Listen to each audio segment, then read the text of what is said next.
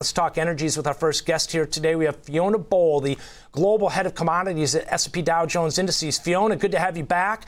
Let's begin with how, per your notes, it looks like it's a tight global supply, fear of economic slowdown, strong U.S. dollar, and the likelihood of government intervention that could ease the pain of skyrocketing retail energy products that's driving price right now. Thanks for having me, Ben. Yeah, look, even here in the UK, just in the last few minutes, we've seen news of support packages to both consumers and to business to try and alleviate the pain of higher energy prices. How long that takes to work through the system and whether it's ultimately successful or not, I guess we'll need to wait and see. But I do think that strength in the dollar, rising inflation will take some time to work through the markets and will likely have an impact on demand, sort of regardless of the level of government intervention that we see in the energy complex. You know, I'm wondering, as you're saying all of that, in terms of ultimately, is it successful? And ultimately, I guess, is government subsidizing sustainable, Fiona? It's certainly expensive, which would suggest it's not sustainable over a very long period of time. But we are in, a crazy and unique circumstance. And, there are justifications in extreme circumstances often for government support, but it will be very, very expensive. And the markets and taxpayers will be feeling the impact of that intervention for many, many years to come. A crazy, unique situation, to say the least, coming out of the pandemic, a neon swan type event with the war on Ukraine. Ultimately, I guess drastic times call for drastic measures, and we're seeing that on behalf of the new prime minister in this effort to ease some of those energy price increases and freeze them, basically. Let's talk a little bit about the Nord Stream flow resuming. Fiona, unlikely, but it seems like the worst case scenarios of Putin cutting off supplies ultimately have been realized at this point. Certainly, the weaponization of energy is something that we've been talking about since the invasion of Ukraine. It is one of the few weapons that Russia has against Europe. It has used it, and Europe has threatened to fight back in the sense that we would expect tomorrow we might get news from the European energy ministers that they'll say they want to cap the price of Russian gas.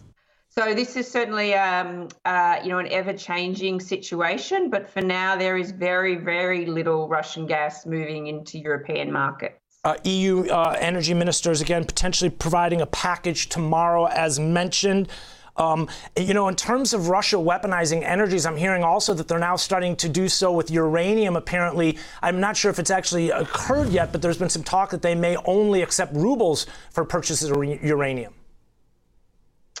And look, they're weaponizing food as well. We thought we had a solid agreement to allow the precious cargo of corn and wheat to leave Ukraine. But again, there are concerns that agreement is being disrupted.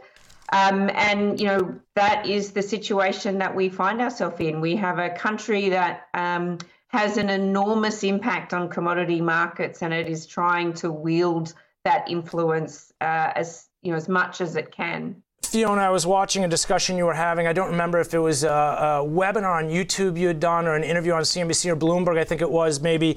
But you were talking about, I think it was into the holidays, trading volume had come off, and it wasn't so much traders on vacation. It was more a lot of uncertainty in terms of the dollar, in terms of rates, growing concern as far as economic slowdown. Are we starting to see volume come back in now that crude's been taking out key levels?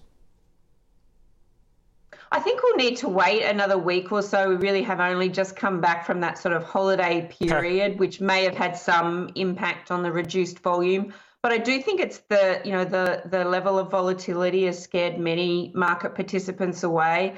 And in the natural gas markets, what's really scared participants away is the margin calls and the collateral requirements.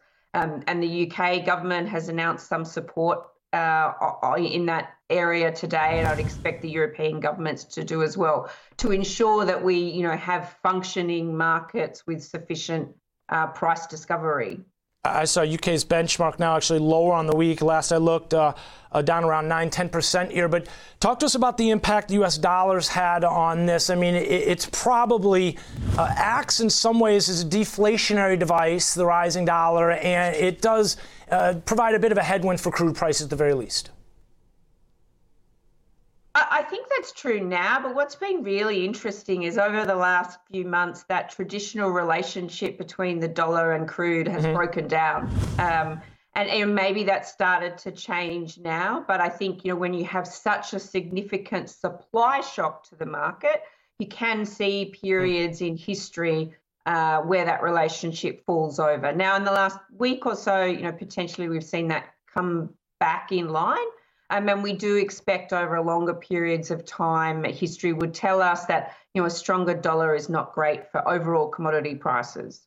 Fiona, lastly, in terms of grains, we've been watching them kind of come off. You mentioned here that they've been somewhat weaponized by Russia as well. As we thought we had an agreement in terms of flows, but it seems like possibly not, as you mentioned. Talk to us about what we should be watching in terms of grain prices, because they do factor into the inflation discussion. They've been kind of taking a bit of a backseat role, though, as they came off the highs from earlier this spring, this summer. Yeah, I think we're going to start the northern hemisphere, particularly the US harvest, relatively soon. So we always expect to see some additional volatility in the markets during the harvest period. So we'd be watching for that. I'd be watching for ongoing discussions about the export of grain out of Ukraine. They have done a reasonably good job so far in getting some of those cargoes out. So I would be watching that. And then I would be, starting to watch the longer-term weather forecast for the southern hemisphere as places like Brazil and Argentina look to put next year's crop into the ground. Fiona, appreciate you joining us here. A solid breakdown and look at commodities across the board. A busy week for markets here, to say the least. Fiona Bull, Global Head of Commodities at S&P Dow Jones. We're going to